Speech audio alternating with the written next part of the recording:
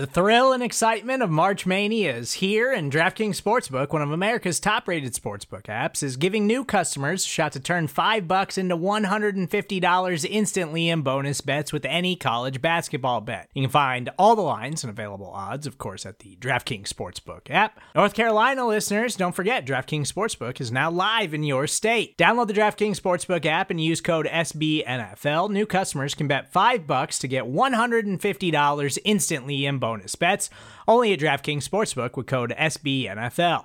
The crown is yours. Gambling problem? Call 1-800-GAMBLER, or in West Virginia, visit www.1800gambler.net. In New York, call 877-8-HOPE-NY or text HOPE-NY. In Connecticut, help is available for problem gambling. Call 888-789-7777 or visit ccpg.org.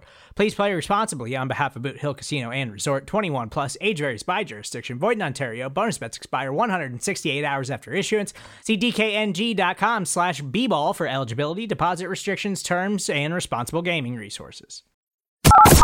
You're listening to The Chris and Joe Show on Big Blue View Radio, your go-to source for New York Giants analysis. Pressure from Thomas off the edge. Eli Manning stays on his feet. Airs it out down the field. It is caught by Tyree. Welcome back to the Chris and Joe Show, presented to you by SB Nation and Big Blue View. The New York Giants have continued their winning streak on to 5-7 after a 17-12 win over the Seattle Seahawks. And honestly, Chris, I don't think either of us could have predicted the game to have played out the way it did. And if I will say, if we were to try and guess how the game would play out for the Giants to win, I think we would come up with something similar. Not exactly, but I don't think a lot of people had much of an expectation for the Giants to go out and win this football game. We talked about the remainder of the schedule, having to play a team like the Browns and the Ravens, and we were saying that the Browns would be the easiest game for them to upset an opponent. But they came out, they played with their hair on fire, they played lights out defensively, making up for an inconsistent offense and a non-existent passing game. It was overall exactly what they needed to do to beat a Seattle Seahawks team that before this loss, was in the driver's seat for the NFC West and a likely favorite to be a contender for the NFC Championship game. And now the Giants play spoiler and have helped cement themselves in a firmer spot atop of the NFC East. Well, this really was just another example of the Giants' formula. The way they have to win games. You know, it seems like each one of these last four games, we've come out and said, this has been a weird game. And really, that's what it has been. The Giants' formula has been Wayne Gallman coming out, running through, running over, pounding the rock in the run game, between the tackles, keeping the offense on schedule, giving them a just manageable third down after manageable third down. And then the defense has frankly been playing out of its mind. Patrick Graham, we're going to be talking about him plenty a little bit later on, but he has this defense playing so well.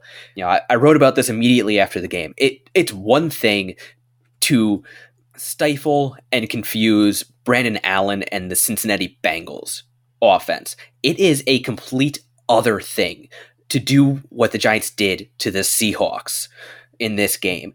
The Seahawks have had arguably the best offense in the NFL. Russell Wilson has been playing championship, MVP caliber quarterback, and the Giants confused him. There were multiple times throughout the game where we saw him pulling the ball down. That is completely different from Brandon Allen, or even the way he's playing right now, Carson Wentz, pulling the ball down and having to struggle through indecision. We said this before recording. We said this during the game. This absolutely was a Patrick Graham and Wayne Gallman win. Yeah, this was a win that was earned by the defense, by Patrick Graham, and then Wayne Gallman, I guess, because he, despite not getting as many touches as we would like, was the primary reason for their offensive success. Now, Wayne Gallman, we'll hit on this as our first positive for today. Wayne Gallman has 16 carries for 135 yards, averages 8 yards a clip. At one point, he was averaging around 11 yards per touch, per rushing attempt.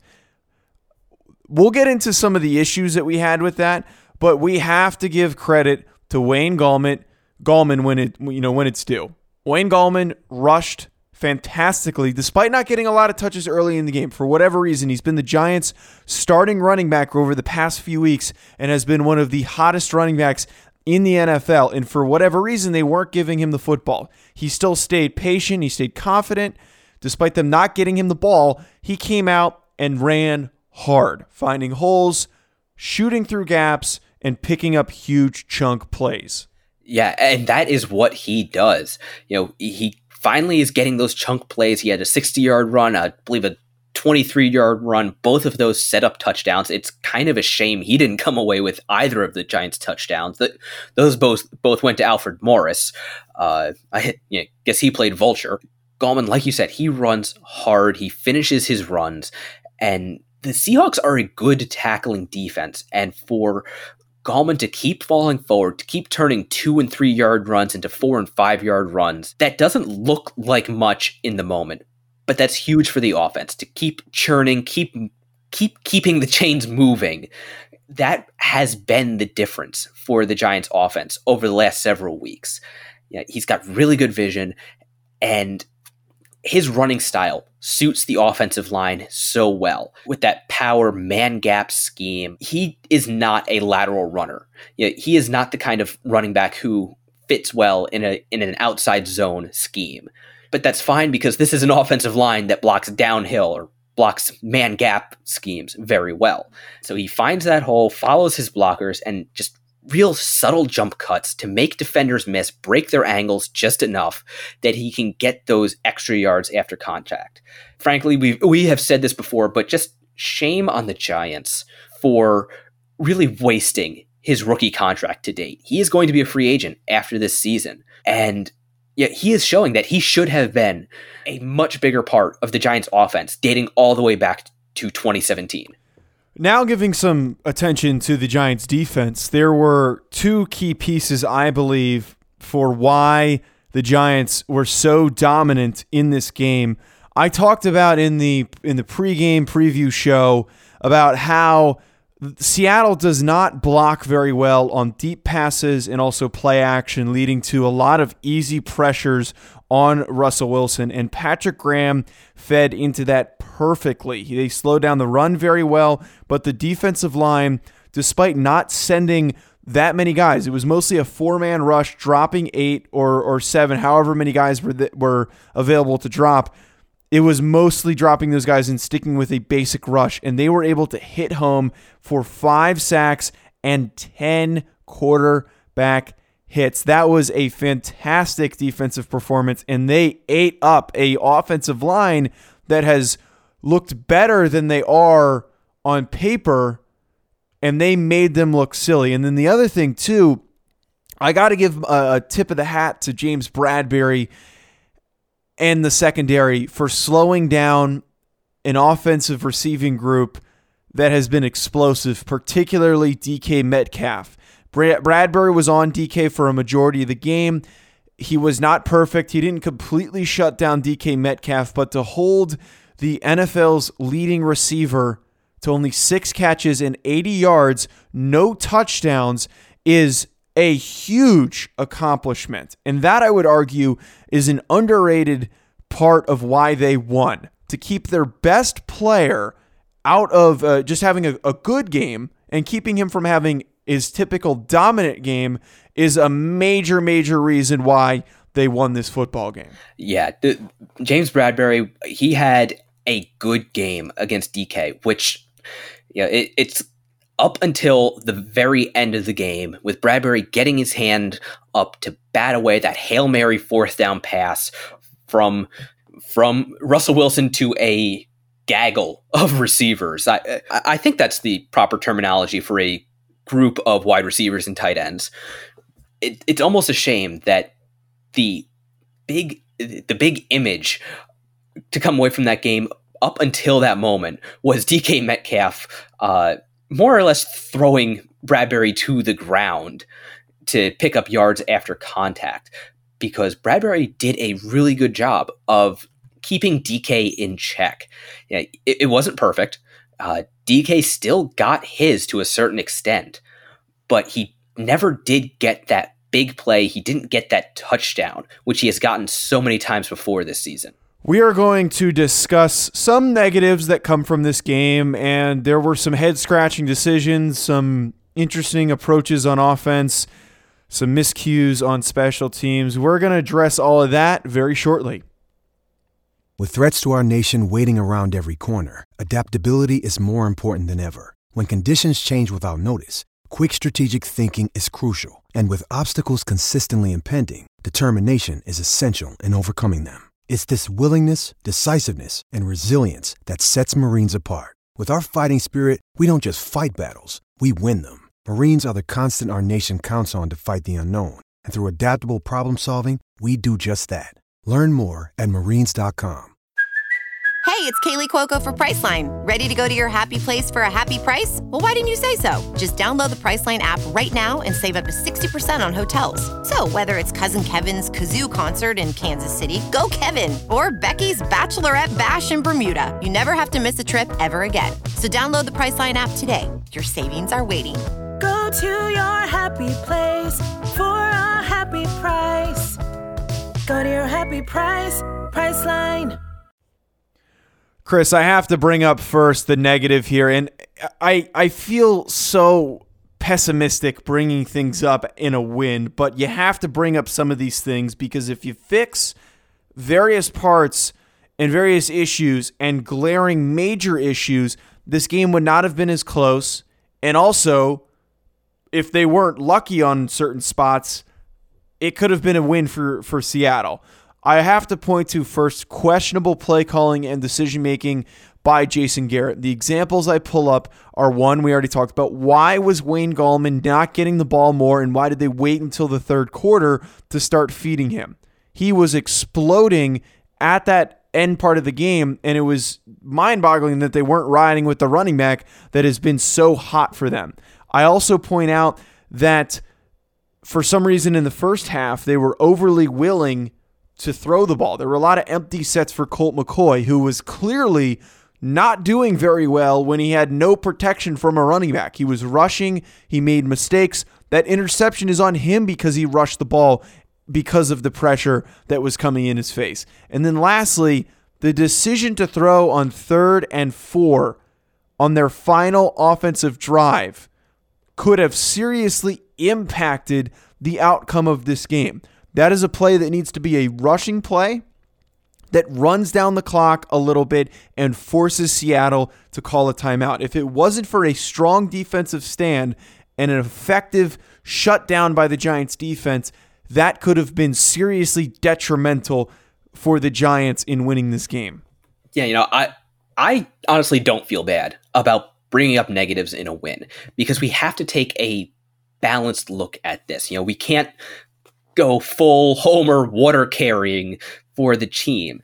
And as great as it is to get a win, we do need to be aware of some of these issues. And quite frankly, like letting Wayne Gallman disappear for almost the entire first half and chunks of the third quarter, that was mystifying to me. I saw on Twitter people were asking if he was injured, and no, apparently not. I still don't know why Dion Lewis was on the field for the Giants' final series of the first half. I don't know why they didn't ride with Gallman and run the ball a lot more in the first half, because that has obviously been the strength of their offense really for the last month, which is kind of a funny thing to say considering how they started the season running the ball. But really, they have been a running and defensive team. That's how they win games. And like you said, throwing the ball, I suppose maybe the thought process was that the Giants have been running so well, so the the Seahawks didn't expect them to throw. But yeah, this was not Jason Garrett's best game. They made several head-scratching decisions. It was clear by the second half that they didn't really trust Colt McCoy, but then they still put the ball in his hands, and it worked out. It was really kind of odd in the moment. Lastly, we have to point to the special teams miscues, and this was a back-to-back performance from last week's bad week where not only in one facet of special teams, but in multiple facets, there were egregious errors that, again, could have seriously affected the outcome of this game, could have helped Seattle win this game because of these errors. The three examples that I want to bring up here. So they missed a PAT. Graham Gano, first time missing a PAT in however long that he has even missed one in his time in the NFL. That was a miscue. Additionally, that punt by Riley Dixon after they failed to convert on that 3rd and 4 I already brought up, for Dixon to put that in the end zone is a huge mistake. Your offense puts you in a position to possibly put the dagger in the back of Seattle by just pinning them deep. Maybe you don't pick up the first down and score and kick a field goal there. The idea is that you're in a spot where you have a good punter, you can pin him deep. But instead, he puts it in the end zone and they get the ball at the 20-yard line. So that is an error there that it gives them less field to travel with 2 timeouts left in under 2 minutes. Lastly, I just want to cover here, Chris, before I hear your thoughts on the special teams. The blocked punt could have seriously ended in a much worse manner than it did. And I really just want to quickly cover what happened there. David Mayo, who is the right guard on punt, is responsible for playing his gap. Nobody came in his gap, which usually means that somebody is running a stunt. The opposing team is running a stunt. He, for some reason, buried his head into Casey Kreider's man, who he was blocking, and didn't look up as somebody came on a delayed pressure, a delayed stunt right through his gap. So because David Mayo was not looking up, that is what caused this blocked punt. And Chris, you talked about it in your post-game article. That blocked punt could have gone another way, and the Giants would have lost this game. Yeah, the Giants were really, I think, exceptionally lucky that they only wound up giving up a safety in that situation, because the Seahawks basically had that ball recovered in the end zone. And it was really just by the side of a hand that it was a safety and not a touchdown. And that was a swing of 5 points. And this was a 5-point game at the end. This game looks completely different if the Giants go into halftime at the bottom of a 10-0 hole. They might not be able to come out and run the ball in the third half. If they're down by 2 scores like that, they might come out having to throw the ball. That frees up the Seahawks to start blitzing, really turn Jamal Adams loose. Playing with a lead is what they're used to. The Giants defense didn't let them have their big play offense. That is what their defense is used to. They're used to forcing teams to have to throw the ball, not be able to run the ball. As great a win as this is, it was really that close to being very different. All right, folks, that is going to be it from us here on the Chris and Joe Show, giving you our quick reactions after the game. We are going to watch the film on Monday and then give you our Tuesday show, breaking down that film, letting you know some of the things that you might have missed.